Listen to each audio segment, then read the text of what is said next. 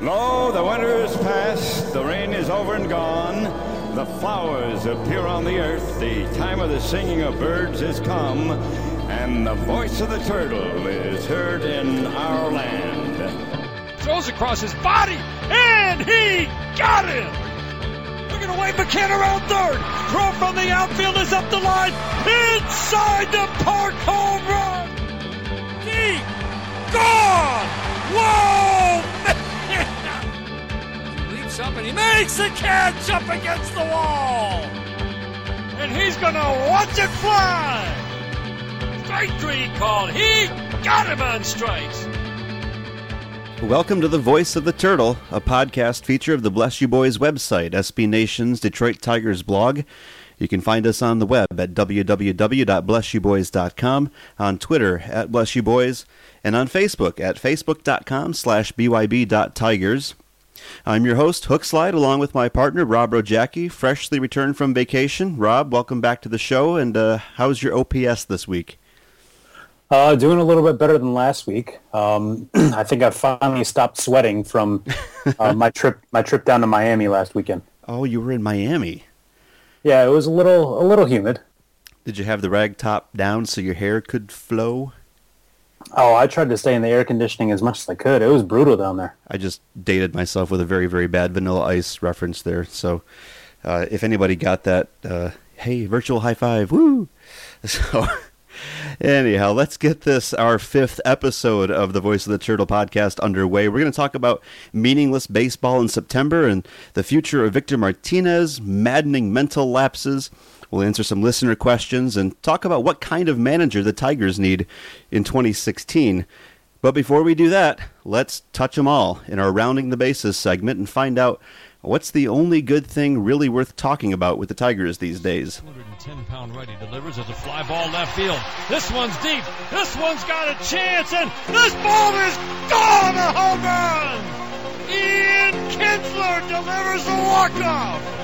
Number 6 for Ian. He rounds third, heads into the mob scene at home, and the Tigers take the series from KC. A walk-off home run from Kinsler, 8-6. All right, and we are back from the break, ready to round the bases. What is the only good thing really worth talking about with the Tigers these days? We're going to get to that in just a second, but first off, Rob, how about those playoff odds for the Tigers? Yeah, so the last time I was on the podcast, we kind of mentioned that maybe there might be a shot that the Tigers could creep back into things, and yeah, that was dumb. We should feel ashamed of ourselves. Things have just kind of gone to hell ever since then, and yeah, so we're in last place now. Yeah, it's not like we're to blame for that, but I will point out that I was the one who said no way, never going to happen. It's just not. This is meaningless baseball in September, so it's yeah. Capped off, I think, on the weekend by that wonderful, wonderful series in Toronto on last week's show, which I was flying solo, much to my chagrin and everyone's disappointment. I predicted that there would be a dumpster fire. I even kind of hoped there would be, just for the pure entertainment, the kind of macabre entertainment value of that. Boy, they really they came through for me, didn't they, Rob? Yeah, I'm just gonna let you handle things here. I want to hear. Were you satisfied with how bad that was? Were you happy? I was so satisfied, and I know we're going to talk in a little bit about the mental lapses that kind of characterize that series in an upcoming segment. But there's just no way when you run out that trio of pitchers against that kind of unstoppable offense that it's not going to be an absolute train wreck. It's absolutely going to suck out loud at full volume in 3D, and it did, and it was great. And I think the most fun I had was probably, I'm going to say, Saturday's game with Edwin Encarnacion hitting 3 home runs in that game, 9 RBIs, one of those being a grand slam. Ton of fun to watch that. I mean, like I said, if you're going to watch them lose in style, you know? Yeah, they definitely did their best to lose in style there. They were outscored 29-6 during the series, and in the process fell 20 games behind the Kansas City Royals in the AL Central. But the thing I want to point out with that is that, yeah, we'll get to some of the mental lapses and everything, but the Blue Jays have been doing this to everyone lately. Right. Yeah, I've got a few numbers here. Since August 1st, since the trade deadline, the Blue Jays are 22-6. They've swept 5 different teams in this stretch, including an 11-game win streak.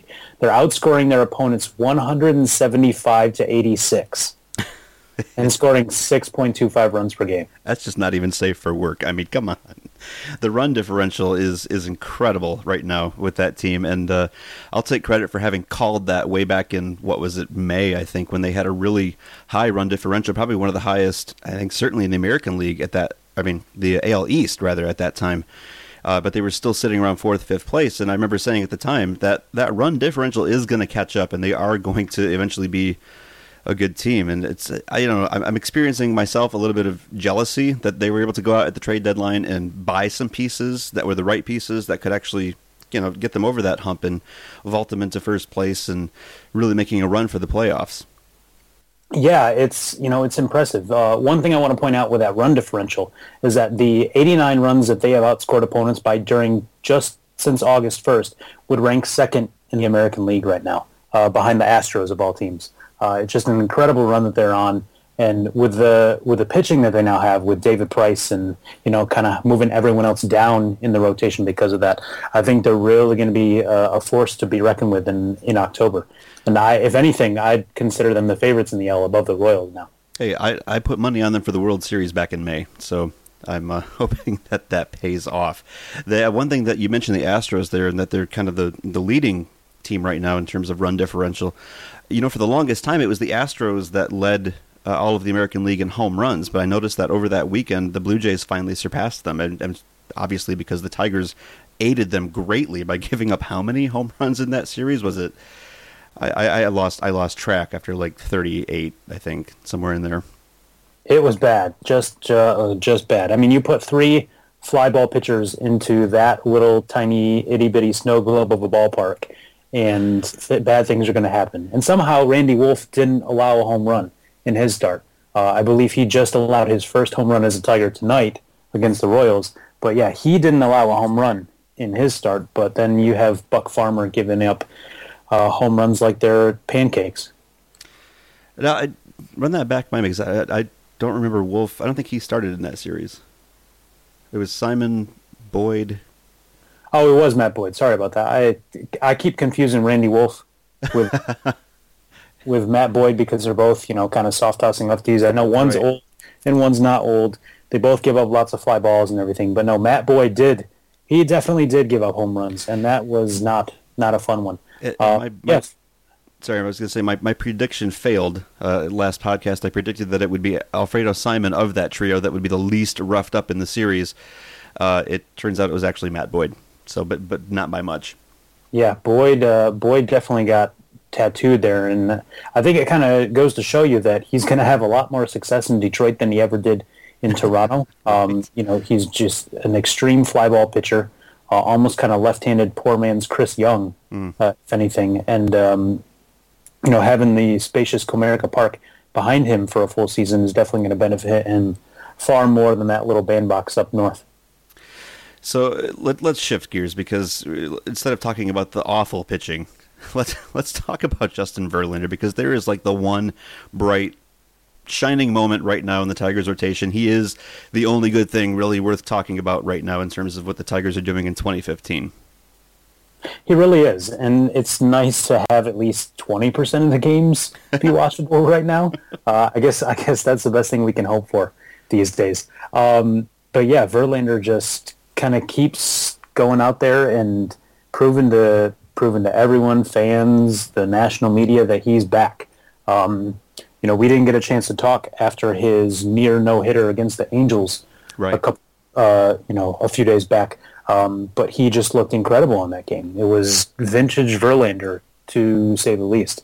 Between the atmosphere at Comerica Park after the 6th or 7th inning, the way he was spotting his fastball, it really was like it was 2011 or 2012 all over again. Yeah, that's the thing that's been missing, I think, for the last couple years anyway, as he's kind of struggled to get back to form. And, we always talked about how that was always the thing with Justin Verlander. When he would go to the mound, you never knew if tonight might be the night, that you'd get another no-hitter out of him. It's always a possibility, we always said, and it finally feels like that is the case again. It does. And I was really hoping that he was going to get that one because the group of pitchers with 3 no-hitters in their career is highly exclusive and highly predictive of where they're going to end up towards the end of their careers. I mean, you have guys like Nolan Ryan, Sandy Koufax, Cy Young, and I believe Bob Feller were 4 of the pitchers in that group. Those are 4 pretty damn impressive names. And if Verlander gets into that group one day, hopefully he ends up at the same place all those guys are too. Now admit it, you're judging those guys strictly by pitcher wins, right? Oh, absolutely. I mean, Cy Young has, most wins ever. That's right. The whole Cy Young award is based on how many pitcher wins you get. So there you go. Screw sabermetrics, man. Let's go back to the criteria of wins, ERA, and number of shutouts, or not shutouts, but no hitters in your career. That's how we judge pitchers these days. Let's talk about Justin Verlander's start last night versus Kansas City. To see him go up against Johnny Cueto like that, and again, it's nice to have Verlander back and to finally feel like, hey, you can bring Johnny Cueto to the mound, but we actually have an answer for that. Yeah, and I said that on the site, kind of in the game preview before that game, that if things were different record-wise, this would be a huge matchup heading into September. I mean, you'd start off on September 1st with a pair of aces going against each other in what last year would have been a tight race going down the stretch. This year, not so much, but it was still a very impressive matchup for the two. And I really thought Verlander looked better than the line ended up. He allowed 4 runs, I believe only 2 of which are earned in its 6 2/3 innings. But, he's out there pumping 97 miles per hour by guys in the late innings. It's not triple digits, but that's still pretty dang impressive, and not many pitchers in baseball are able to do that. In his last 10 starts, he has a swinging strike rate of over 11%, which is actually higher than his 2011 MVP season. Wow. So he's definitely back, and while the fastball velocity isn't quite what it used to be, it's still pretty darn good. And he doesn't have to stop and shimmy, shimmy, shake to do it. Well, Johnny Cueto didn't get any balks called on him last night. I don't know how Brad Ausmus didn't get ejected there, but I didn't even notice. I don't know if you actually saw the game, but I was catching most of it on radio while I was trying to get some work done at the same time. So I was kind of tuning in, tuning out. Didn't have the visual in front of me. Was Cueto doing any more of that hippie shake thing that he does? I didn't notice much of it either. I did spend part of last night's game prepping for the show, actually. Yeah. So didn't keep my eyes on Cueto too much. I did tune most of my attention into Verlander when he was pitching, as opposed to our offense. Okay.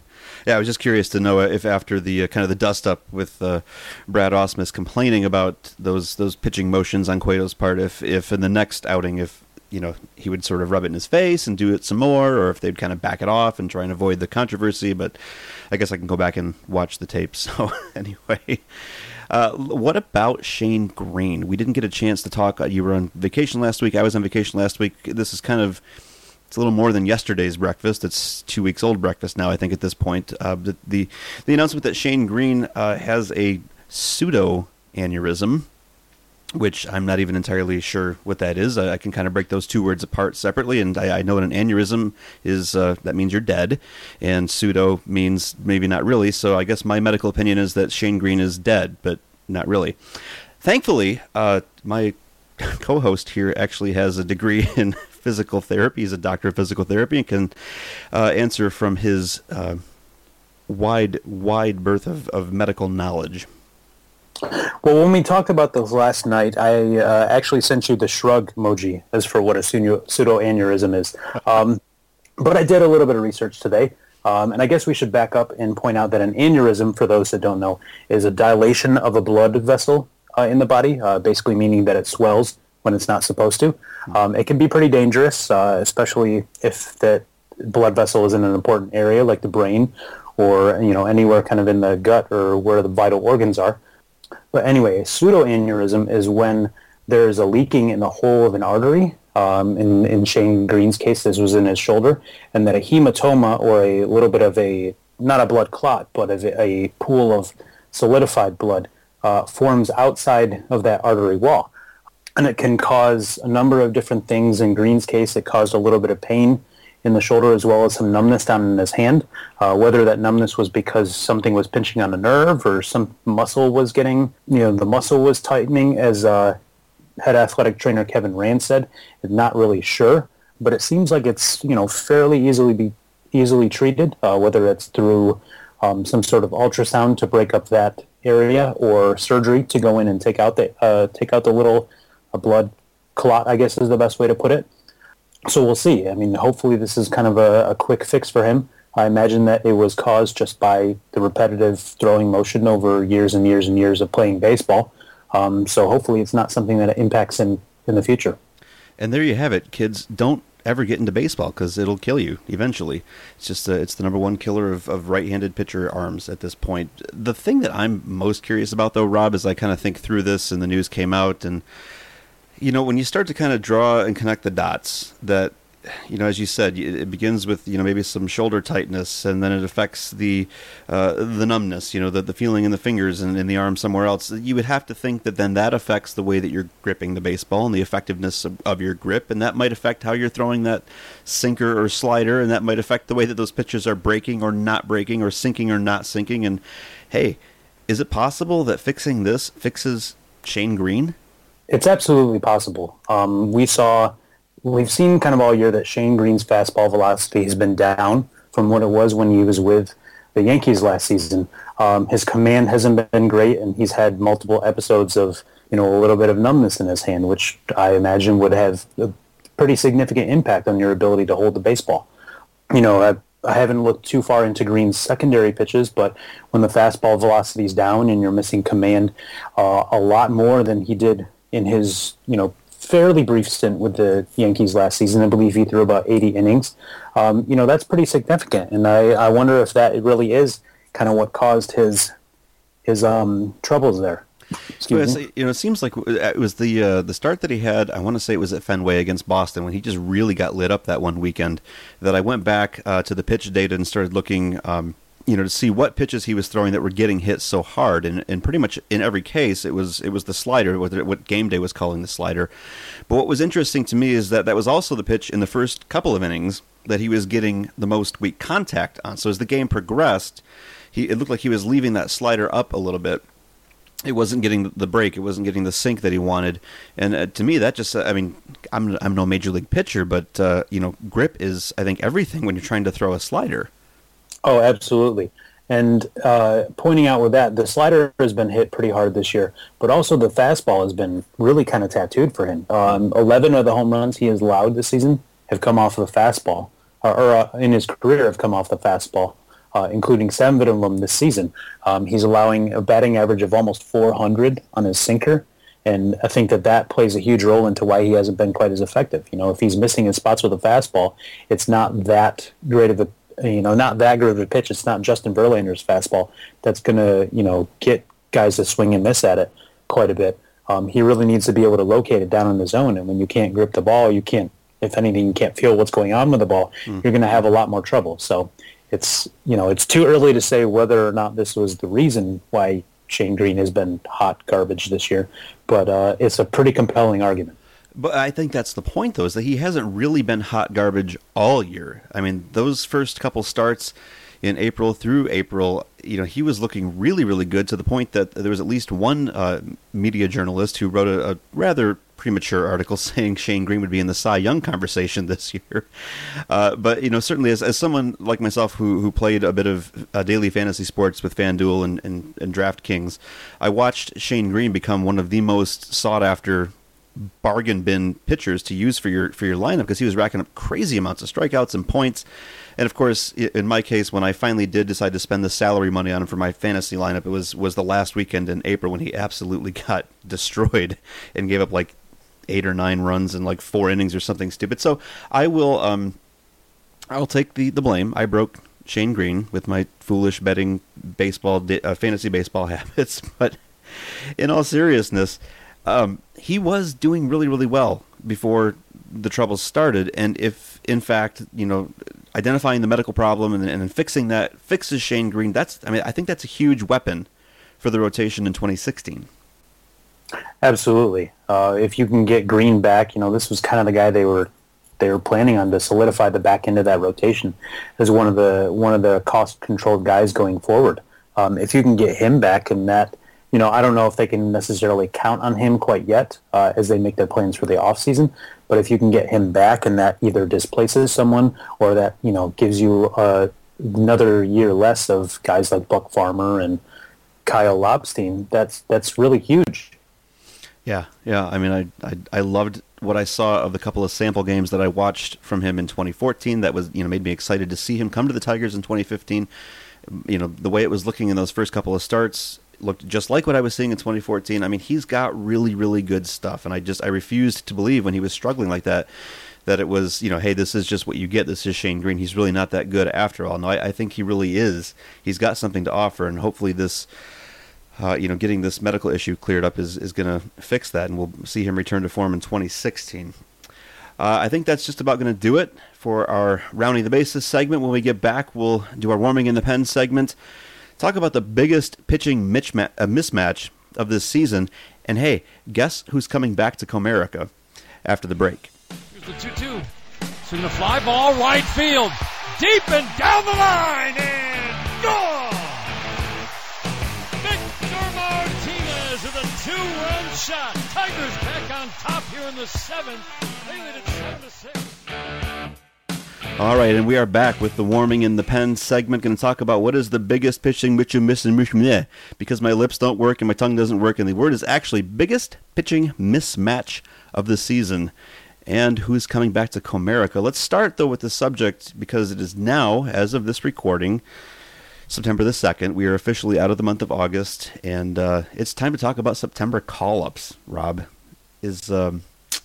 I know you did a post, I think it was in the middle of August, right around the 14th or 15th, and you were kind of projecting who you thought was on that list of the probablys, the maybes, the long shots, and then there was the Mike Hessman group, which is just, it's not going to happen. But has your opinion changed at all in terms of who you expect to see coming up? Well, I know that a couple of the guys that I listed on there have been either called up or in Mark Krause's case released since I posted that. So that has changed a little bit, but I think overall not much has changed. I think we're a little bit more likely to see someone like Steven Moya get called up, and I know we'll get him in a little bit. The two names that they have called up so far are Brian Holiday and Kyle Ryan, which I thought were kind of no-brainers. I imagine they'll pick up more guys when the minor league season gets over. I know that most games go until the 6th or the 7th, so they've still got several more games left this month. They can't totally deplete the Mudhens roster yet. But I don't expect to see many surprises. And with the 40-man roster we have, there aren't going to be many pleasant surprises. I know.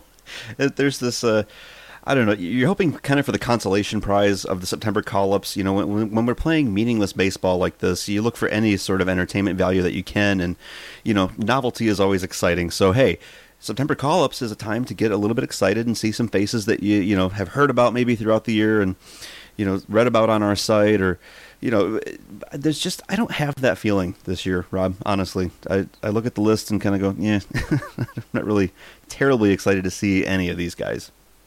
Yeah, well, in the years past, we've had, maybe not top prospects in the game, but we've had guys like Nick Castellanos get called up. James McCann was called up last year. So you had guys that were really going to have an impact at the major league level. And I don't think you really have one of those this year. The biggest name that you might call up is Steven Moya, who still seems like a huge long shot to make an impact at the big leagues. Guys like Daniel Fields, Tyler Collins, who's already on the roster now, are probably only going to be, maybe fourth outfielders at best. And a lot of the pitchers that could potentially get called up have already been up here this season, and for one reason or another have been sent back down to Toledo. So, if anything, you want to see them even less than the guys we already have. That's right. I mean, you bring up a good point. Just because of the way this season has gone, we've already seen so many faces already called up from Toledo. So maybe that air of mystery is somewhat removed in this case, where there's not, you don't have a name that you haven't attached to a face yet that, you're really excited to see. Steven Moya is one of those that, he was called up last year. He was even, want to say, if memory serves, he was on the roster. He was up with the Tigers this year at some point. Maybe I dreamed that. No, I think you dreamed that. That was Daniel Fields who got called up for a hot second this year. I think he played in like 1 or 2 games and then was sent back down. You know what I'm thinking? I'm thinking he was with the spring training squad though, wasn't he? Yeah, he was. I think that's what I'm thinking about. Yep. Yep. That was a long ago February dream then. There was some buzz about him in spring training, and then that quickly went away when Moya struggled and then ended up on the disabled list with, I think it was plantar fasciitis. You know that yeah, that's right. I completely forgot about that. Boy, yeah, it's just been a season full of fun. Yeah, and we've talked about Steven Moya before. I think maybe one of our listeners had asked the question about it, or we were just talking about in general, which guys from Toledo we thought would get called up. And I mean, in terms of your vote for Steven Moya, is it yay or is it yeah? I think I'm still very, very much on the yeah side of things. Who did I compare him to? Evan Gattis, I think it was the guy in the majors that I saw the most comparison relationship with in terms of the statistics. Yeah, something like that. With Moya, you're going to get a ton of strikeouts. Maybe he comes up and hits a ball 600 feet. So in that, for that sense, for the entertainment value alone, I'd like to see him get called up. I don't think he's going to have a major impact. And I think that you can use the time to evaluate other outfielders maybe a little bit more than Moya, as well as let J.D. Martinez chase, whatever milestone, 40 home runs or something like that this month. Maybe I'm kind of on the fence about him. I don't really care either way. But if he wants to come up, and absolutely to destroy a baseball or two, I'm all for it. Okay. Like I said, we're looking for any kind of entertainment we can get out of this. If that means that, Steven Moya comes up and lights himself on fire and plays for an inning in flames, then I'm all for it. There's really nobody else I think that I'm really curious to see, though. Really, the players that I want to see get a shot eventually with the big leagues are all Whitecaps players, and that's just such a long shot at this point. And as you said, the Whitecaps are actually in their final week of baseball right now, but they're in the middle of a major playoff push. So it's not like I don't not that their roster would get rated anyway, but you especially don't want to see their roster get kind of plucked from while they're in the middle of chasing a playoff spot at this point. No, and with the guys that I would like to see called up, there are a lot more compelling reasons as to why they shouldn't get called up. Right.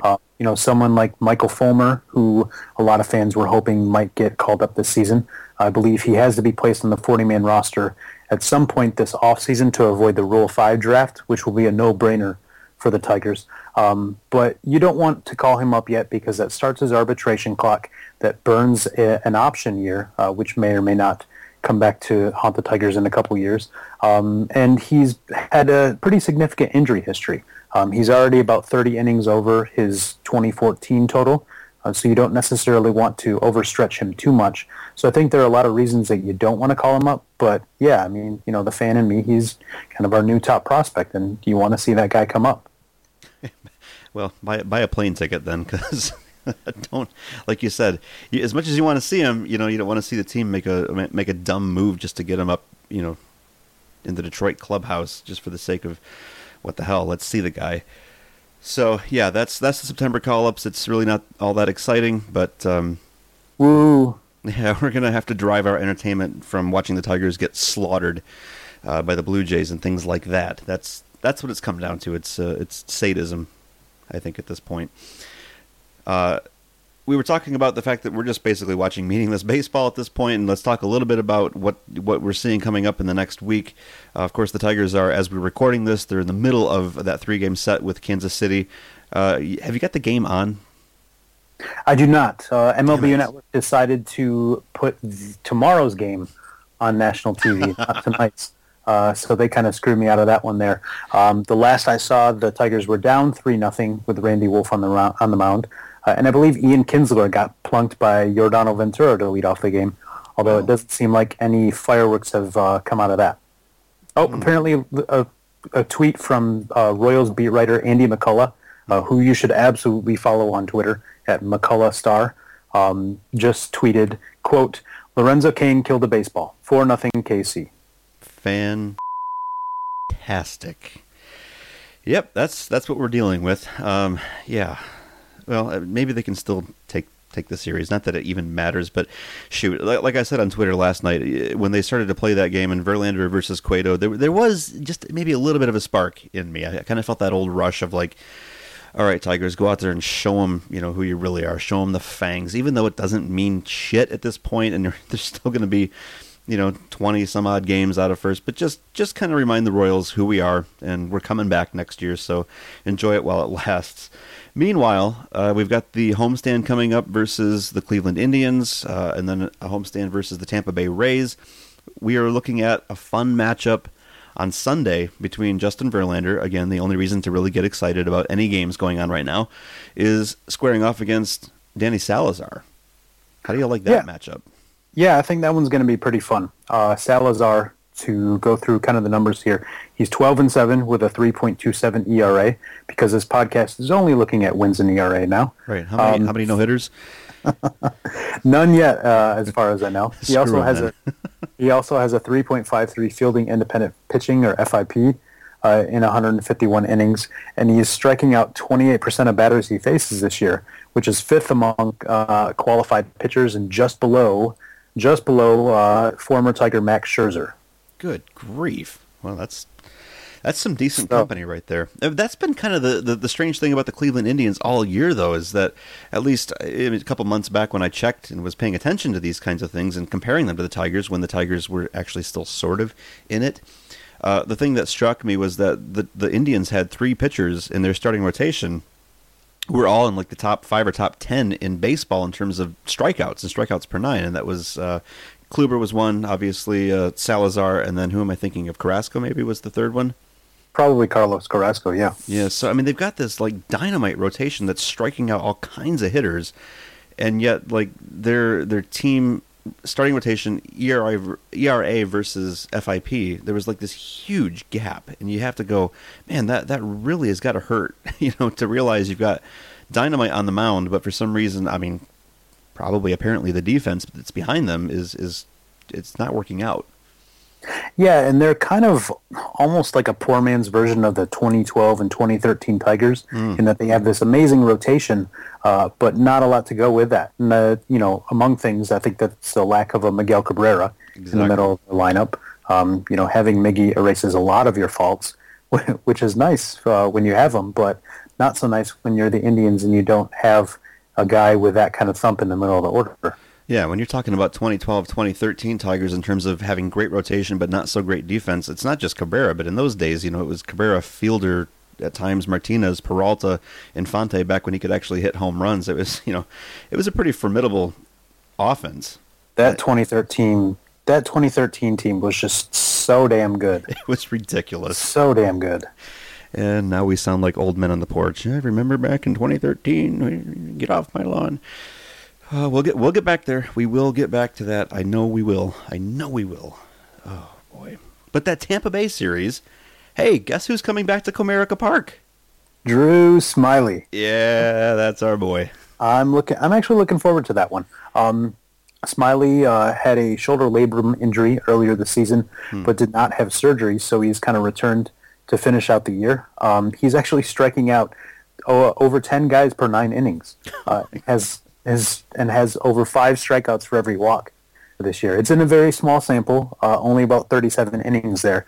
But, it's kind of amazing to see him evolve into this monster, ever since he got to Tampa. And it just kind of makes you wonder, what in the hell are they putting in the water down there? I mean, they made Fernando Rodney into an actual dynamite closer. Right. And I know, it was probably the right move to go get David Price, for the playoff run last year. I know that cost Drew Smyly. But there's part of me that just wishes we could have held on to him, because I always liked him. He seemed to always have that within him, and you always kind of thought he's going to explode at some point and be really, really good. And, unfortunately last year was the first year he really got a chance to, try to prove that as a regular starter, and then he was gone, after the first half of the season. But, good for him for pulling it together for Tampa Bay. Yeah, and we were having this conversation with a few other BYB writers earlier this week about, what would we rather have Smyly again or, have David Price? And obviously from aside from the playoff run in 2014, I don't think the Tigers win the division last year without Price in the rotation. You end up with Daniel Norris and Matt Boyd and the third guy that they got down in the minor leagues. And you could almost argue that the Tigers got more for half a season of David Price than they gave up for a season and a half of him. And that really is kind of incredible. Yeah, that's the difficulty in evaluating, the long-term effects of those trades is, like you said, one thing turns into another, and the ripples just kind of keep going. And, you could wait 10 years to see the ultimate outcome of all of that. But you're probably right. They probably wouldn't. Although, I don't know. I would like to go back maybe at some point, and maybe this will be a future post, and look at David Price's performance for the Tigers in the second half of 2014, because I seem to remember that he was doing this very bizarre up, down, win one, lose one thing, getting rocked every other outing for much of that second half. But I'm going to have to, I also thought Steven Moya was playing for the Tigers in 2015, so we know how good my memory is. So the biggest pitching mismatch of this whole season is also going to take place in that Cleveland series. Oh, this is going to be great. In this corner, striking out everything in sight, is Corey Kluber, going up against, in this corner, who's giving up hits to everything in sight, Buck Farmer. Who do you like in that matchup, Rob? Can I just forfeit already? Are we allowed to do that? I do dabble in a little bit of sports betting from time to time. I like to check the Vegas money lines on team matchups. I can't wait to see what the matchup is going to be, not the matchup, but the money lines for that matchup. I'm betting, I'm guessing that they will give the Indians something like a negative 300 money line, which means you got to basically put down $300 just to win 100. It's going to be just whacked out, I think. The question, I think, maybe to make it more fun, to make it more challenging for the prediction is, on the one hand, how many Tigers will Corey Kluber strike out? And on the other hand, how many runs will Buck Farmer give up? Are you saying kind of an over-under which one here? Yeah, just give me a ballpark. I think Kluber will, let's say 9 strikeouts for Kluber. Really? Yeah. You're not going to go over 10? No, I think it'll only be 9. The Tigers have actually played fairly well against Corey Kluber. Okay. They have kind of roughed him up a bit earlier this year, although he was going through a little bit of a rough patch, especially with the porous defense behind him, and then kind of locked things down towards the middle of the season. So I don't think that the Tigers are going to win this game necessarily, but I think that it may it may not be quite as one-sided as we think. On the other hand, I think Buck Farmer, if anything, is getting pulled, a little quickly before he can allow too much damage. Although I didn't watch the meltdown on Saturday, I was busy sweating through every pore in my body in Miami. So clearly, I won that battle.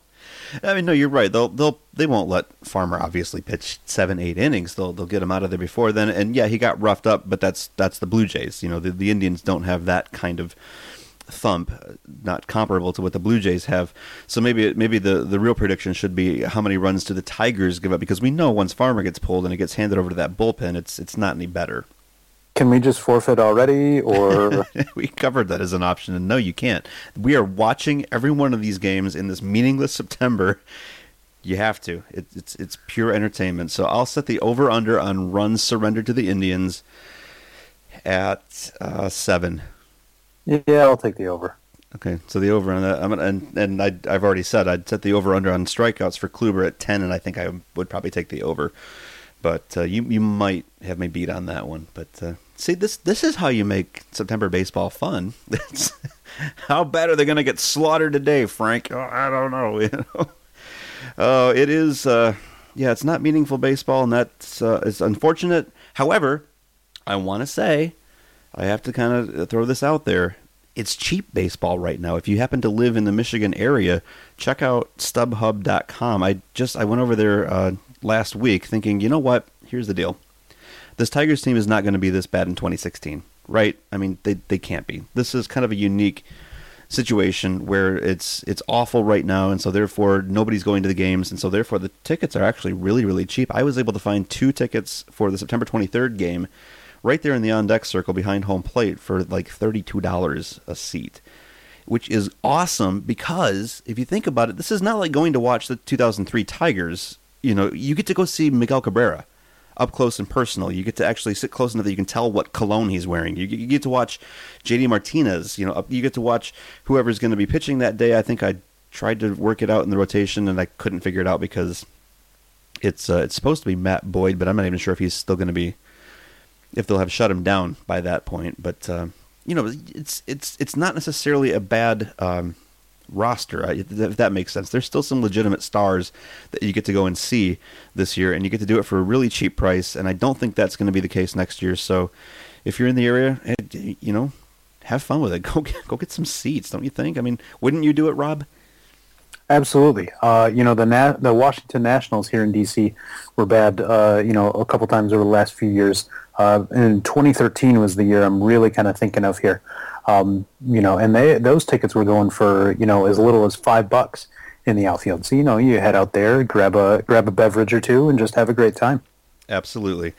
Yep. Get it while you can, because they're not going to be this bad for long. So this is kind of a once in a long lifetime opportunity. So, all right, that'll wrap it up for our warming in the pen segment. When we get back, we're going to go high and tight and ask the question: have the Tiger players mentally checked out for this season? We'll get right to that after the break. 3-2, swinging a fly ball, center field. This one's deep, going back. Borges at the warning track, looking up, and it's gone! A home run! Amazing. How about it? First chance to hit 400, and Miguel Cabrera delivers in his first at-bat of the day. All right, it's time for the high and tight segment. This is kind of the tough question that we're going to be asking here. Have the Tigers players kind of mentally checked out for the 2015 season? Have they completely given up? Based on that series in Toronto, it's getting harder and harder to make the case that they haven't. What do you think, Rob? I'm really hesitant to say that the team has checked out, has given up on the season. There were several mental mistakes in that Toronto series. The biggest one, I think, being Anthony Gose just forgetting how many outs there were when he made a catch in the outfield. You don't see those mistakes much. We have seen them a little bit more this year throughout the season. I don't know if it's necessarily the team giving up or this team just kind of being, this being one of those years types of things. It's tough to really say that they have given up. Like we pointed out before, Toronto has been destroying everyone and everything in its path right now. So the margin of score in that series can't be too indicative of the Tigers' effort. I think that the Blue Jays are just a more talented team. So I'm still a bit on the fence on it. See, I hate that you're doing this to me, because now, just for the sake of the podcast and for the sake of taking up the opposing side, you're going to make me do the sports talk radio thing where you can just tell this team is listless and they're just not even trying anymore. And I hate that I have to actually argue this side, but screw it. Here we go. It doesn't look good. It's not just the Anthony Gose mistake, forgetting that there were not 3 outs and letting a run tag up and score from second base. I mean, come on, the guy advanced 180 feet on the base paths on a fly ball to deep center field, all because Gose forgot how many outs there were. Just kind of turned his back and jogged it back in, and by the time he figured out what had happened, the run had scored. But that wasn't the only mistake. We saw Tyler Collins botch a play. We saw Rajai Davis hit a pop fly that Jose Bautista lost in right field and ended up dropping it. But because Davis wasn't even jogging to first base. That was more of like an amble that he was doing. He was carrying the bat. In fact, that's how confident he was that he needed to get his butt down to first base. So that by the time Bautista dropped the ball and chased it down, Rajai Davis, for all of his speed, could not advance past first base. Things like that, and just some of the mistakes that even we saw last night, not just the errors, but Tyler Collins throwing the ball into third base when he should have gone to second, and that allows the runner to get to second. I don't know, Rob. I mean, some of that is maybe not them checking out, but it's just bad fundamentals that have maybe plagued them all year, in addition to some of the stupid base running mistakes they've made. There have been bad fundamentals and stupid mistakes like this all season long. And that is definitely a reason why they're 19, 20 games back in the division right now. And you do make a good point that a lot of these things have been kind of creeping in. It's not just the errors. And I think it's tough for the team to kind of maintain the same focus as a team like the Blue Jays, a team like the Royals that are in the playoff hunt. The Royals, pretty much have the division locked up at this point, but they're still fighting for playoff position. They still have something to play for this season, while the Tigers are pretty much just counting down the days until the season ends. You try to go out there and give, as much effort, 100% effort as best you can, but sometimes it maybe just doesn't happen. I still think that the Tigers owe it to themselves and to their opponents to, give as much effort as they can in these games, but, sometimes I think that losing focus is a bit natural in this situation. Yeah, I would unfortunately have to agree that it's hard to blame them if they are maybe checking out just a little bit. That's the drawback of the baseball season being 162 freaking games, is that, at this point in the season, they've played, what is this, game 132 that they're on, and there's only 30 games left, and there's no chance of them getting into the playoffs, and yet they still got to go out there and grind out all the at-bats and all the plays in the field, and it's just, they can't be any fun at this point when you realize it's really not, it doesn't mean anything. Whether we win or lose doesn't affect jack squat at this point. It's got to be hard to maintain your focus, I think, at that point, unless you're, say, Miguel Cabrera chasing a batting title. Yeah, and I think that, some of these guys do have things to play for. You've got guys like Alex Avila and Rajay Davis playing for contracts next year, among other things. You've got guys like Justin Verlander pitching to at least kind of show that he's, back in form to kind of work through things that he didn't get a chance to do in April and May when he was on the disabled list. I think Miguel Cabrera apparently just got ejected from tonight's game. So, so there's that for you. But it's, for some of these other guys, I think it's got to be a little bit tough. You got a guy like Anthony Gose. He is kind of playing for his job at this point, but, at the same time, there's not a ton for him to play for. Some of these other pitchers are, if anything, trying to avoid serious injury at this point in the season.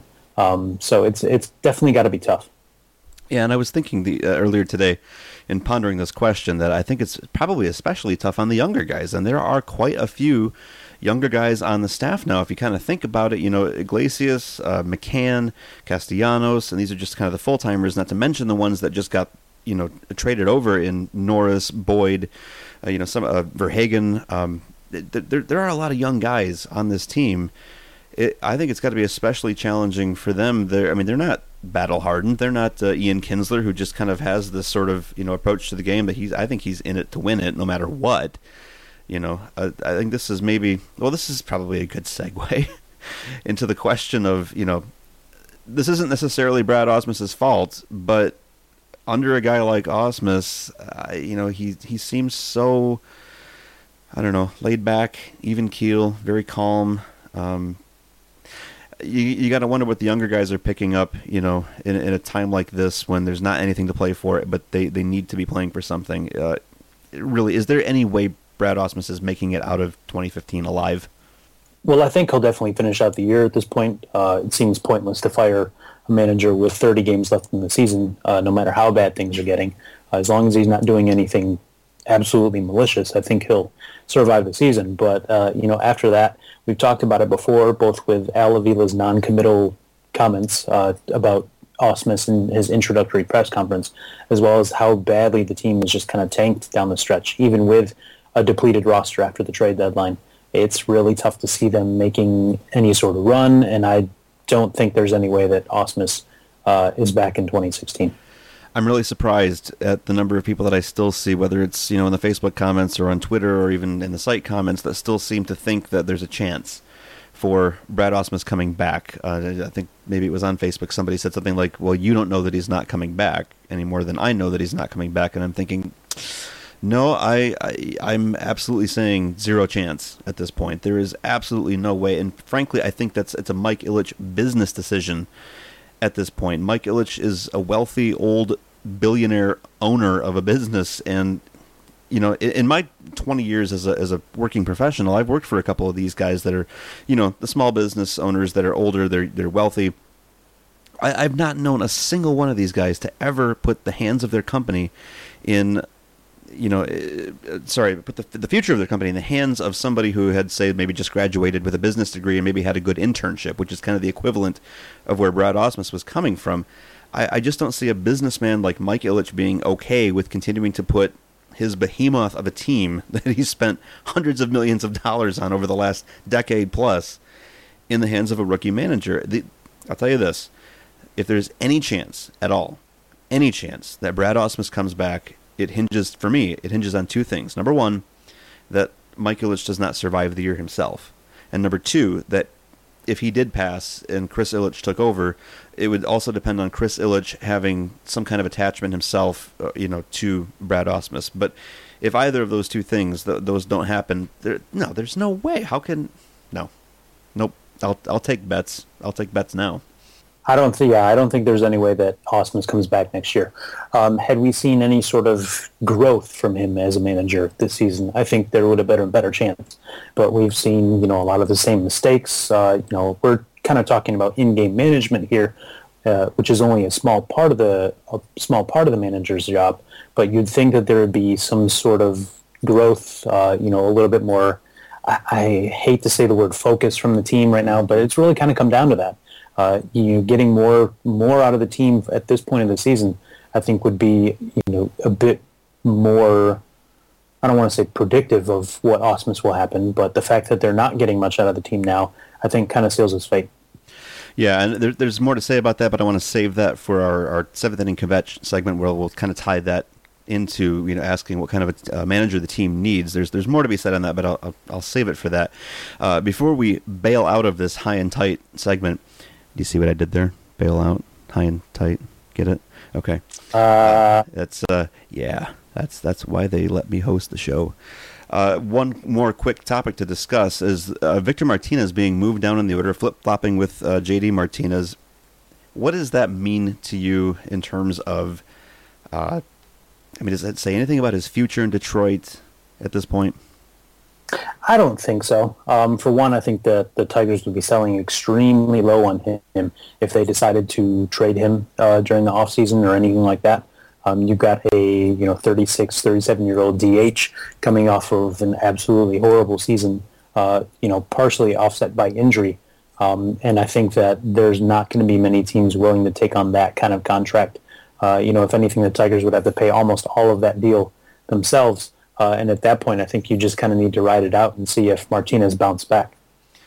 Yeah, I have to agree. I mean, he got that contract because Mike Ilitch is a very loyal person. Let's face it. He had a good season at the end of his contract, and Ilitch said, I'm going to take care of you, and he did, and he got the 4-year extension.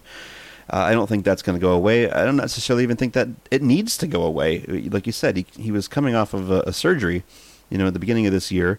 I remember you and I talking on one of the very early podcasts, way back at the beginning of the year, about the fact that what he needed in order to kind of recover from that was really game time. He needed to work on his live swing to sort of strengthen that knee. I'm not sure that it's over yet. I'm not sure the rehab is completely finished yet. And I don't know. I mean, is it a situation that you think he can come back next year and be the Victor Martinez that we saw, in 2014?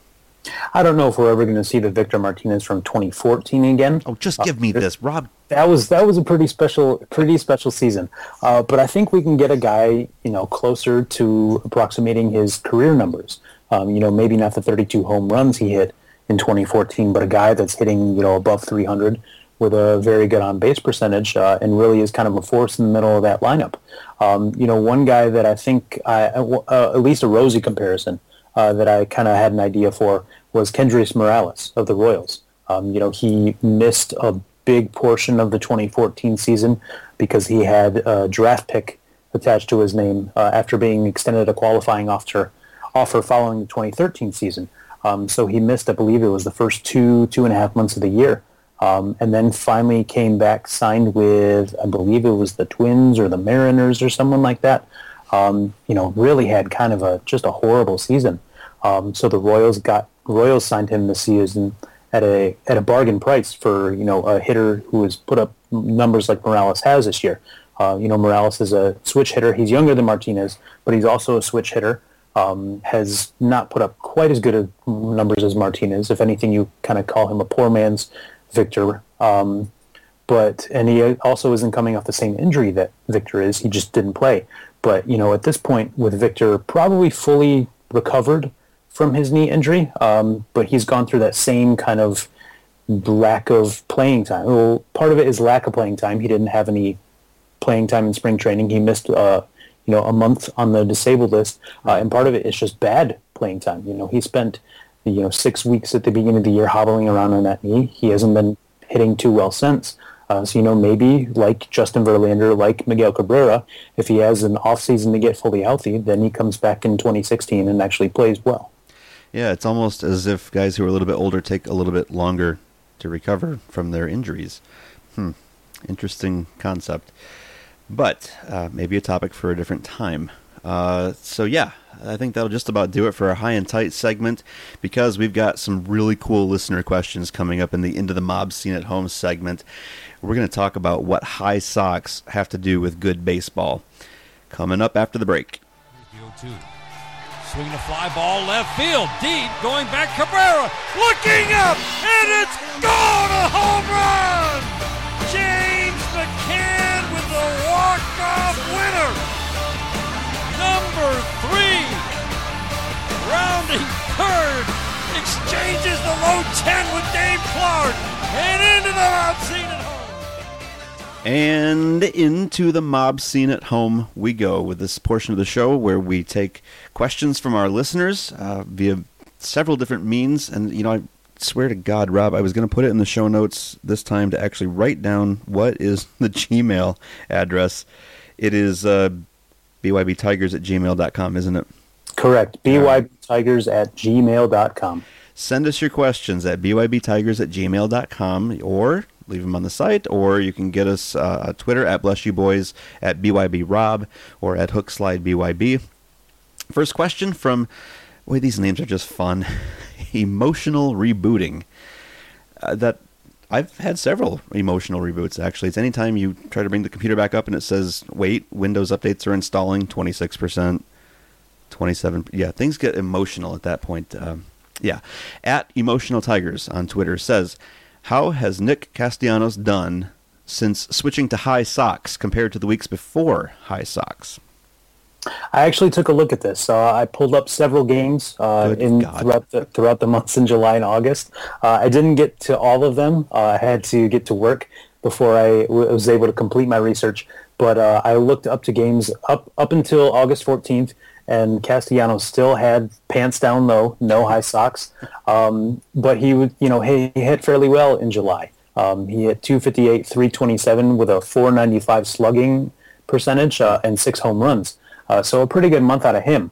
Actually looking at it, the magic date seems to be June 23rd, which coincides with him getting quote-unquote benched during a series against the Yankees. He didn't play in 3 of those 4 games, and has since then has been hitting 285 with a slugging percentage of 531 and 11 home runs. This is actually pretty impressive. He has a 134 weighted runs created plus in the second half, which is actually very, very good. And he has finally surpassed, he's played well enough now to finally surpass the numbers he put up in his rookie season. Yeah, obviously the question was kind of a joke, but the answer is that there's obviously nothing to do with the high socks or not high socks. I'm not even sure why he switched. You know what, though? We have insider sources, so I could probably find that out. And I just might do some digging and see if we can't figure out why he switched to the high socks. But no, the high socks do look better, so of course they do. I mean, every baseball player ought to know this by now, but we'll give them time to. Not every baseball player. I don't know if I need to see Miguel Cabrera's Thunder calves in high socks anymore. He's done that a few times when he's tried to break out of a slump, but those things are monstrous. Do we even see the world the same way? I mean, if you're not going to get a chance to see those Thunder calves, why are you even watching? They just make me feel bad about my skinny little legs. Right. Which is why I wrap my skinny little legs in high socks, because, they look better. Fair enough. No, I'm going to stick with what I said a couple weeks ago, though, that the thing with Nick and the struggles that he was having and breaking out of that absolutely has a lot to do with tinkering too much with his swing mechanics and getting way too much inside his head. Now that he's sort of gone back to this idea of just, hey, I know how to hit, I'm going to just swing the bat and hit, it's seeming to come more natural for him, and we're seeing the results of that. He's reaping the dividends of that, and I think as he really settles into that more, where his swing and hitting becomes more second nature, I'm predicting that in 2016 you're actually going to see even a little more power development follow on that, and I wouldn't be surprised to see him hit 20-25 home runs next year, as assuming that he can stay in that really tight groove that he's in and just doing the swing thing. Brad, and that's a great question, by the way. Thank you, Emotional Tigers, for sending that in. Brad Barons, at Brad Barons4, says, what should the Tigers focus on this offseason? Is the rotation or the bullpen a bigger concern for 2016? I think the rotation is a much bigger concern, and it really isn't kind of a complicated situation. I think it boils down strictly to the volume of innings that they throw. The Tigers' rotation this year has logged 727 innings, which is more than double what the bullpen has. And when those two things are equally bad, they're among the worst teams in the American League in both areas, just about every statistical category.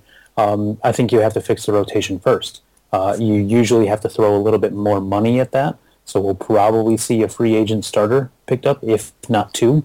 But I think that if you have to fix one of the two, you fix the one that's going to be logging more innings and facing more batters. Yeah, I know I wrote a post several months back kind of detailing the Royals' strategy of they're able to win many games in the first half by just simply limiting the number of innings that their starters pitch. That's how they were able to kind of avoid exposing their very weak starting rotation at that point, and let the bullpen step in and pitch the majority of those from like the sixth inning on. And you can do that if you've got a great bullpen, but that's not necessarily, even though I acknowledged it in that post and said here is a way that you can win without a good starting rotation, I don't think I would recommend that be the approach the Tigers try and take and say, screw the starting rotation, we'll focus more on the bullpen at this point, for the reasons that you just outlined. The starting rotation should get most of the innings, and I think it's a lot more difficult to build that kind of a bullpen, a Royals-style bullpen that can actually weather those kinds of storms. And even the Royals, went out and got Johnny Cueto because they wanted to take some of the stress off of that bullpen. So, yep, we are fully in agreement there. Focus on the starting rotation, but geez, don't leave the bullpen out of the conversation this time. Let's finally get that taken care of. Eric Hug, at Eric Hug on Twitter, says, how many Tigers coaching changes get made in the offseason, and who's a candidate for replacement? I'm going to have to say everyone with this. Usually when you fire a manager, most of the coaching staff goes with. The new manager is going to want to bring his own guys. We saw a little bit of holdover from when Brad Ausmus took over for Jim Leland. He kept Gene Lamont as his bench coach, and I believe Ausmus said that was kind of a plan for him all along. Whenever he got a coaching job, was to have Lamont as his bench coach. The fact that he was already here was just coincidence. I thought Jeff Jones obviously deserved to be carried over from that staff. The work he did with the Tigers from 2011 to 2013 was just incredible. With the number of adjustments he was able to have pitchers make, from Doug Fister turning it into a monster in 2011 to Anibal Sanchez becoming amazing in 2012, 2013. And the progress that Max Scherzer made. I thought that Jones was an easy carryover. This year, I don't know if anyone fits that bill. I don't want to say that Jones has worn out his welcome. I would be okay with him coming back next year, but it depends on the manager that you hire. One guy I would like to see come back is Omar Vizquel, simply because his Instagram game is off the charts. I know we can say we're just mostly rooting for entertainment purposes in 2015, but come on, 2016's got to be more about more than just Instagram. Well, we also don't know what exactly a first base coach does. And Omar Vizquel has been, I believe his other job is to coach the infielders. Right. And if you're going to have someone coaching the infielders, Omar Vizquel is kind of the guy you want. Yeah. And I can't say this by the numbers. My gut feel, just kind of looking back, is I think that he has made a difference in that. It seems to me that the infield defense is better this year than it was last year. So I think you are seeing some signs of Vizquel on that. As far as the question goes, I'm just going to basically agree with you and say but when Brad Ausmus goes, I'm thinking pretty much everyone ends up getting, sent out with him.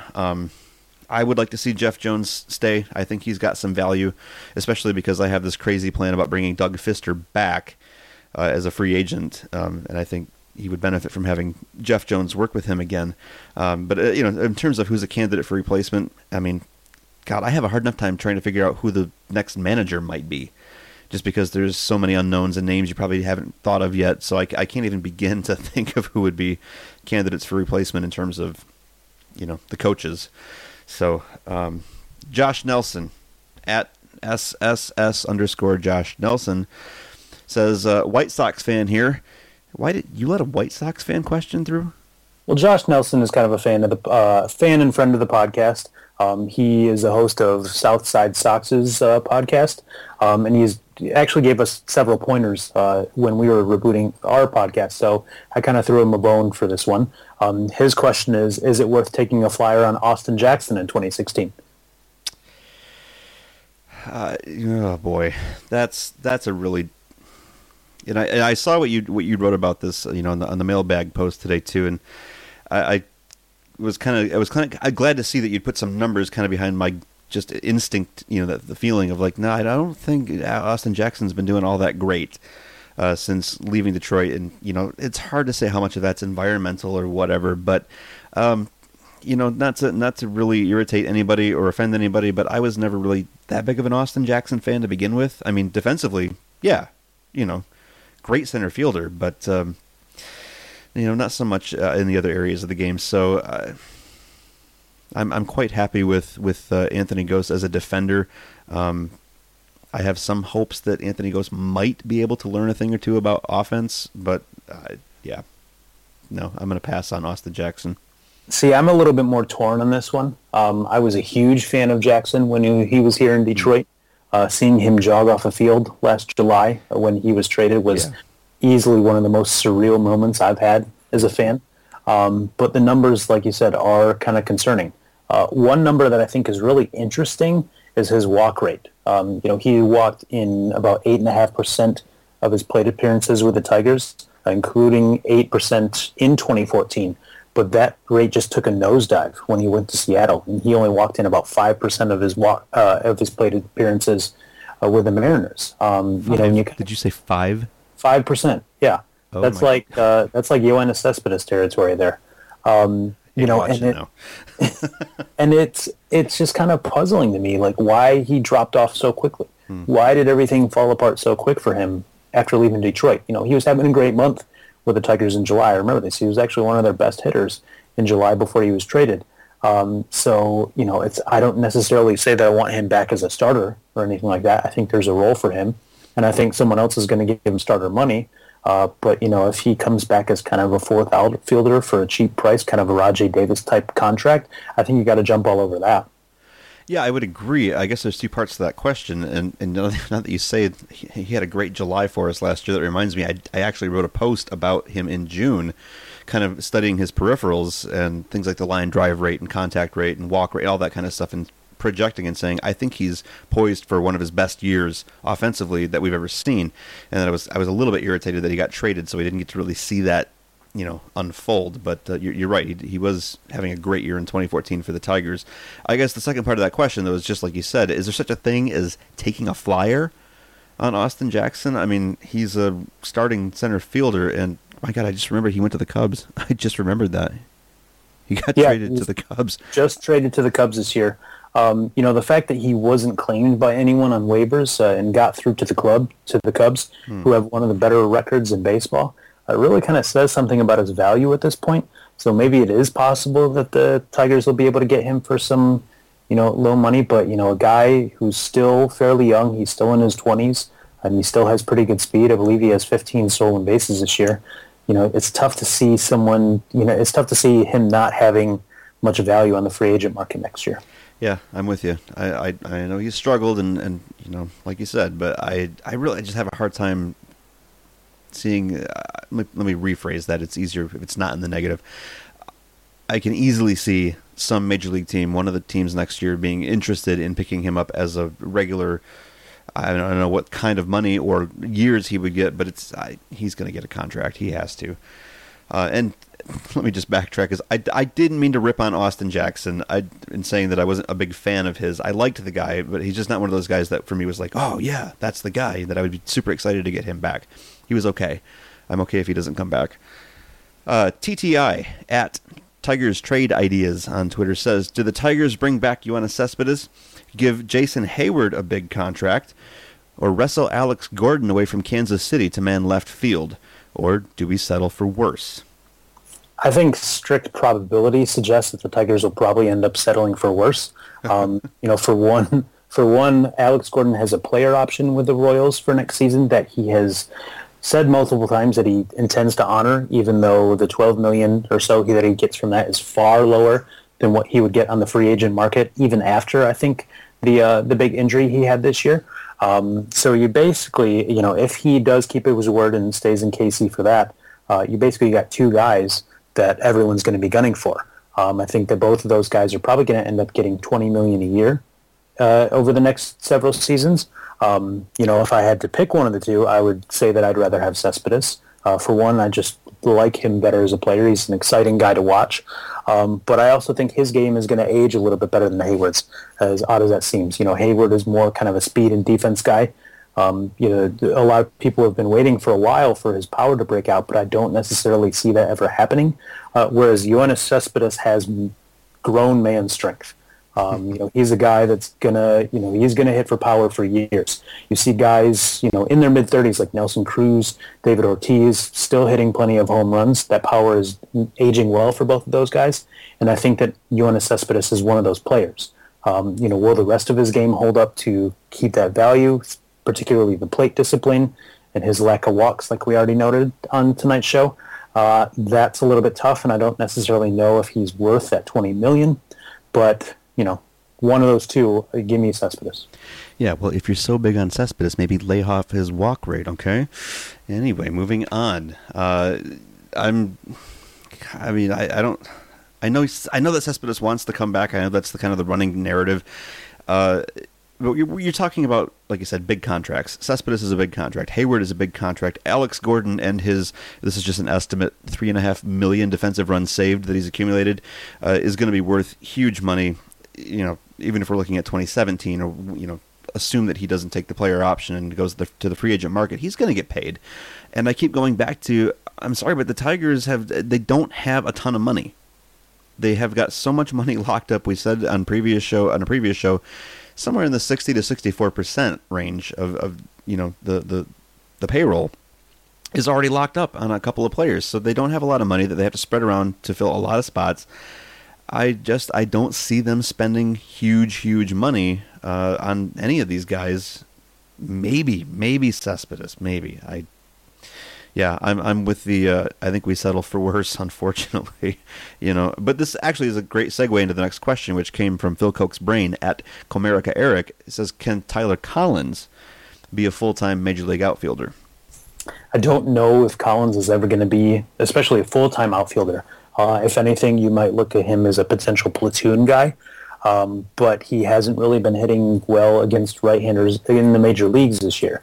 I wasn't able to pull up his minor league splits before we started tonight's show, but he only had a .662 OPS in AAA this season playing full-time, and that's not exactly the kind of numbers that you want to see out of a guy who might be gunning for a starting spot. He definitely hit better in AAA last year, and there may be some reason, an undisclosed injury or something like that he wasn't hitting so well this year. I do believe he ended up on the disabled list for a little while with an Achilles issue. So I had that kind of in the back of my head there. But I just don't know if he is going to be the kind of guy that you want to really rely on going into the offseason. He's not a great defender and doesn't do any one thing particularly well. He's kind of, a well-rounded player, but a flawed, well-rounded player, if that makes sense. Yeah, he's well-rounded, but he's still, D-list maybe, or C-list. He's not B-list, or even, especially not A-list. The question of, can he be a full-time Major League outfielder? I'm kind of going with what you're saying. Yeah, he's just not going to be your number one guy, I don't think. The more interesting question for me is, will he be a full-time Major League outfielder? Kind of piggybacking on that last question, will the Tigers end up settling for worse in left field? How likely do you think it is that Tyler Collins ends up kind of getting that role, at least maybe in a platoon basis? I don't know if it's that likely. If anything, I think that the Tigers may opt for him as kind of a fourth outfielder, and I like that idea a little bit better. He's not an awful defender, but he's not a great one. He may or may not be able to play center field for short stints. We've heard kind of mixed reviews on that. But he also provides a little bit of power off the bench, which is something the Tigers have really kind of lacked over the last several years. So it would be nice to see him kind of wrestle control of that job, if nothing else. All right. Last question for our Into the Mob Scene at Home segment comes from Red Mosquito at Red Mosquito 2 on Twitter. Do we start off next year with Bruce Rondon as our closer, or do we acquire someone? Man, everyone wants us to spend money. This is kind of an out of left field answer. But I think that the Tigers may look to Rondon as their closer next year. His 6.56 ERA this season is kind of yuck, but he's striking out almost 13 batters per 9 innings and has a strikeout to walk ratio close to 3, which is really kind of what you want to see out of him. The Tigers have kind of looked at him as the quote-unquote closer of the future for a while now. And with a more saber-savvy front office, maybe they, kind of give him the clean 9th inning and go get a couple of more underrated guys to handle some of the more hairy situations in the 6th, 7th, and 8th innings. And maybe you spend your money there and hope that Rondon can kind of lock down that closer role. Maybe not be an elite guy right away, but, a serviceable closer who can, handle most of those games for you. Yeah, I'm going to answer the question slightly different, I guess, in that I don't necessarily want to see them go outside the organization to spend money on a closer, because I actually don't think that's necessary at this point. But I'm not going to go with Rondon. I would like to see them put Alex Wilson into that role, and I've said this before, but I'd like to see them be a little more liberal in his usage and not be afraid to let him go ahead and pitch 6 out, quote-unquote saves. Let him come in the 8th and do 8th and 9th. I was just looking at the bullpen RE24 numbers, your kind of expected runs saved stat for the second half, and Wilson continues to be at the top of that list. Interestingly enough, though, Drew Verhagen is at the top of that list with 3.70 expected runs prevented or saved. So Verhagen is actually kind of shaping up to maybe be a nice option. I know there's some there's some warning signs in the peripherals. He walks a lot of batters. His whip is not great, but he seems to have decent stuff that maybe if he can develop it. I mean, don't you think Verhagen might be potentially an option if you could go Verhagen and then get the ball to Wilson? It's possible. And Verhagen is kind of one of those former, I don't know if I want to say is a failed starter, but a former starter type that I think that the fans have been looking forward to move to the bullpen. His inning total is rather low. I think the last time I looked, he was still under 10 major league innings for the year. Yeah, so I think that explains a lot of his weird peripherals. So it'll be interesting to see over the next month, and he's really kind of a guy that I'm interested to watch over the next few games to see how he does down the stretch. But yeah, if you can get a guy like that, him or a Kyle Ryan or someone to pan out in the bullpen, I think that, not only saves you money for next year, but it helps solve the huge problem that is the bullpen. Yeah, I'd like to see, some more innings out of Verhagen, like you said, could be creating some weird peripherals. But I also think, things like the walk rate, and the high whip are explainable when you watch him pitch and see he does lack a little bit of command, but he does throw some hard stuff. He's hitting 96, maybe 97 on the gun. Like I said, if he can develop a decent secondary pitch, then I think he can be a real weapon. And really, you look at some of these names, that are at the top of the list for the RE24 ranking. You got Verhagen, you got Wilson, you got Albuquerque. Tack on to that Blaine Hardy, who's struggling a bit in the second half, but did great in the first half. Overall, he's got really good numbers. Throw in Rondon, and now you got, I think, 5 guys that are potentially a pretty decent core there. I'm not sure you really need to go outside the organization at this point and lock up a so-called elite closer. I definitely don't think they need to go out and lock up an elite guy, but it would be nice to see them pluck another name or two off of the free agent list. You mentioned both Albuquerque and Hardy. Both of those guys were signed as minor league free agents That was kind of under the previous regime, although, who's finding these guys is kind of tough to say. So, maybe they kind of find another diamond in the rough, something like that. Another underrated guy that pans out could really be big for them. And that is all we have for our listener questions in this segment. Appreciate all those who submitted the questions. Absolutely reach out to us. bybtigers@gmail.com, at HookSlideBYB on Twitter, at BYBRob on Twitter, and at Bless You Boys on Twitter. If you want to get some more questions in for next week, we certainly appreciate it and enjoy interacting with our listeners.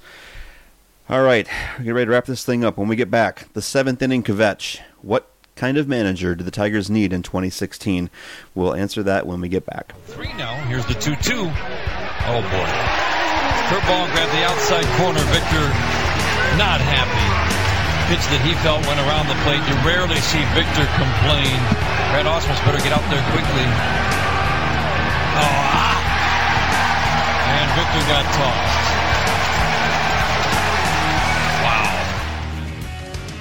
And down the home stretch we come with the seventh inning kvetch. And the hot topic here, what kind of manager do the Tigers need in 2016? And obviously this is a sort of, my brain has just blown up and I've forgotten the word that I wanted to use. This is all sort of presupposes, I guess, that what we're saying is true and that Brad Ausmus is absolutely not coming back in 2016. That being the case, that being the presumption that we're going to work with in this hypothetical, what kind of a manager should the Tigers hire? And to kind of give you a little bit of the background on this, because I did a post today on sort of the background behind Manny Acta as being a very sabermetrics friendly manager, albeit with a very, very bad track record in terms of winning percentages. Did not have success in 3 years with the Washington Nationals, got fired from that job midseason. Did not have success in 3 years with the Indians and got fired from that job mid-season. So it's kind of a blight on the record.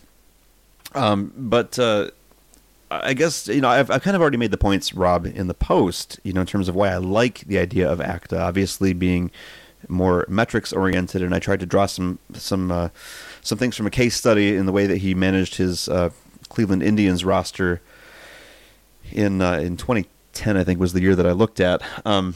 So I kind of want to look at the other side of this because I saw many reports in researching Manny Acta and going back to articles from our sister sites. I think it's federalbaseball.com, the Washington Nationals site, and letsgotribe.com, looking back in their archives from the 2 years that Acta got fired in 2009 and then in 2012. Reading some of the articles around there was a common theme that appeared. Both Chris Perez for the Indians, and I want to say it was Ryan Zimmerman for the Nationals. Both made very similar comments when Acta was fired. Their comments were, he's just not, he lacks, what was the word they used? Well, just he's too laid back, basically. Didn't have enough intensity, didn't have enough passion. Chris Perez said, hey, he only ever talked to the team twice, once at the beginning of the year, once at the end of the year. He never got in my face on anything. In fact, we'd go 7, 8, 9 days without talking at all. And I need more than that. And Ryan Zimmerman said a lot of the players in the Nationals kind of felt the same way, especially, and both guys actually said this, in terms of Acta's reticence to go out to challenge umpire calls and, kind of get out there. And Zimmerman said, hey, I don't need the guy to be Lou Piniella and throwing the bases around, and throwing fits, but I do need my manager to stick up for me once in a while. So, look, Rob, I don't necessarily buy into the... a manager needs to be a good rah-rah guy, rally the troops and that kind of thing. I think the players should be able to self-motivate, and if they can't, then you've got a bigger problem. Fix the roster. It's not the manager's, sort of thing to get in their face. At the same time, if the players feel that way, and there's some dissatisfaction and lack of respect for the manager because of that, I think that can actually be a problem. So, let me pose the question to you, Rob. If you got a guy like Manny Acta, who on the one hand is metrics-oriented and making all the right strategy moves based on the percentages, however, he's just kind of, lackadaisical and doesn't inspire the players, and they kind of tend to not respect him for that. Or you have, on the other hand, a kind of an old-school manager, I don't know, think like the evil love child of Jim Leland and Ned Yost. He's spitfire and hellfire and brimstone and also bunts a lot and does way too much over-managing, but he inspires the players. Which guy do you go with? What kind of manager do the Tigers need? I think I would definitely have the latter. I think that Jim Leland's success in Detroit has kind of skewed me a little bit that way. But you really kind of see the love that the players had for Leland. The proverbial they would run through a wall for him type of love for that kind of manager. And I think that with 162 games in a season and all of the grind and the travel and all the things that go along with that, I think that we see on TV and in press conferences a very small percentage of what actually comprises a manager's job.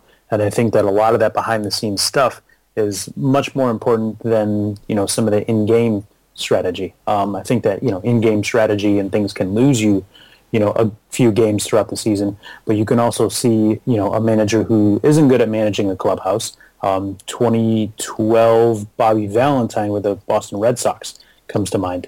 You kind of see just the meltdown that happened there, or maybe it was 2012 with the Red Sox.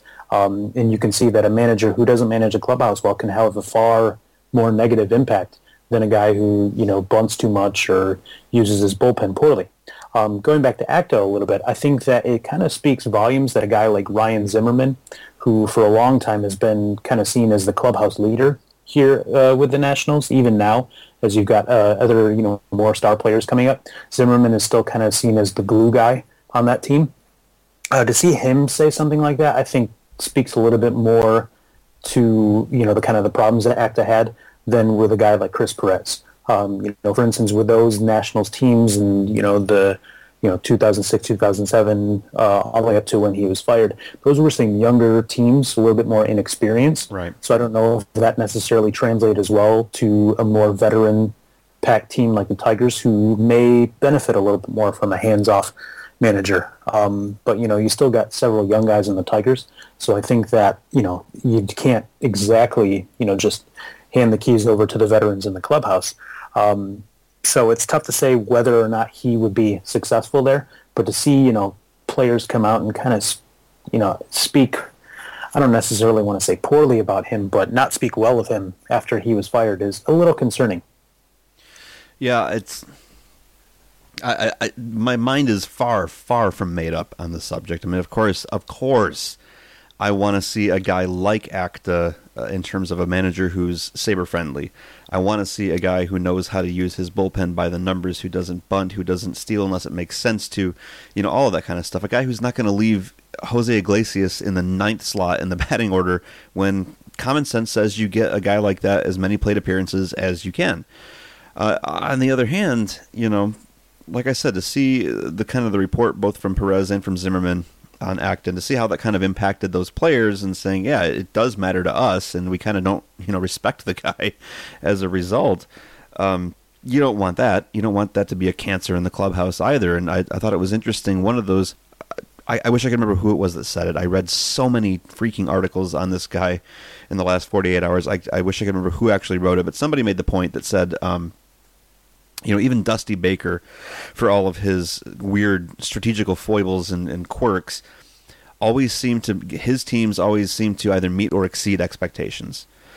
So him, he being more of that kind of, fire in the belly type of manager. Honestly, I think at this point, it doesn't really matter to me who they hire, as long as he's not opposed to learning something about sabermetrics, as long as he's not going to stand in the way of what Alavila and company want to do. I'm pretty well okay with it. So jury's out on Manny Acta, but let me quickly tie this back to what we were talking about earlier before we wrap this show up. Now, having discussed that particular dimension of Acta's regime, both with the Nationals and the Indians, do you maybe see some resonance there, Rob, with with Brad Ausmus? Could you see an Ian Kinsler say next year coming out after Brad Ausmus leaves and saying, yeah, he was too laid back and we kind of didn't respect him for it? Yeah, I was actually trying to kind of think of a way to formulate that into my next comment, is that it does sound eerily like Ausmus, the kind of the hands-off approach. We don't know exactly what's going on in the clubhouse there, but he's not exactly the most fiery guy. I think we've really only seen him get riled up maybe once, and that was when he got ejected last year, the whole thing with a chart that he was waving around in front of the umpire. That's right. Easily the most entertaining moment of his tenure. But we really haven't seen a thing like that. Even Jim Leland, you'll see him barking at umpires from the dugout, and maybe he's not going through the most entertaining ejections, every other week, although he did have a few dandies in his time here in Detroit. He definitely got a little bit more out of his players. You see several guys like that around baseball, guys you don't necessarily want, or you wouldn't think it was even the slightest bit sabermetrically inclined. A guy like Ron Washington comes to mind in his years with the Rangers. Guys, one that's been mentioned a lot on the site is Ron Gardenhire. Right. Guys like that who probably aren't very saber savvy, but seem to run a pretty good clubhouse and get a lot out of their players. So I would definitely rather have a guy like that over, maybe the laid back but saber savvy kind of guy in ACTA.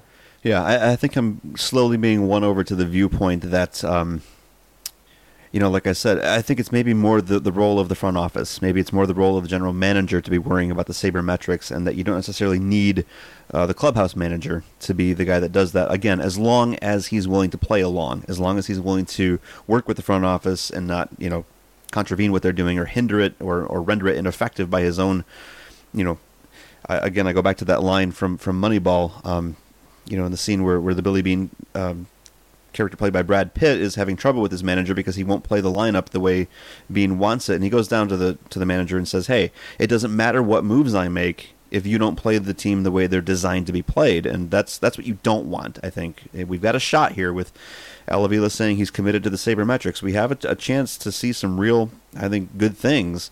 Just, hey, if it's Gardenhire, it's Gardenhire, as long as he's going to be pliable and play the game. So that's what I think about it. I'm just about ready to stop this merry-go-round so all the kiddies can go toss their cookies and get their equilibrium back. Rob, any final thoughts?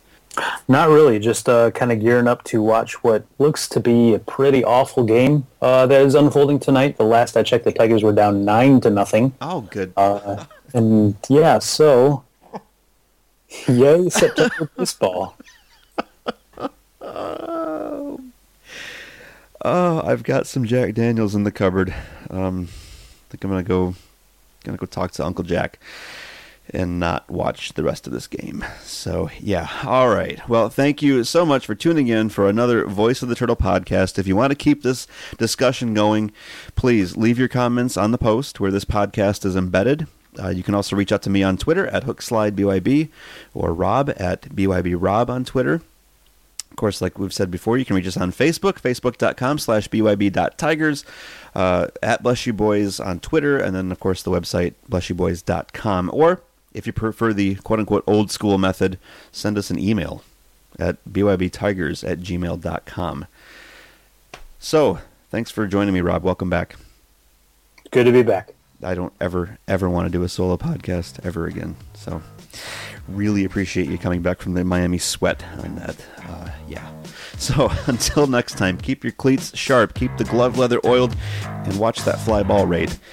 And we will see you on the next episode of The Voice of the Turtle.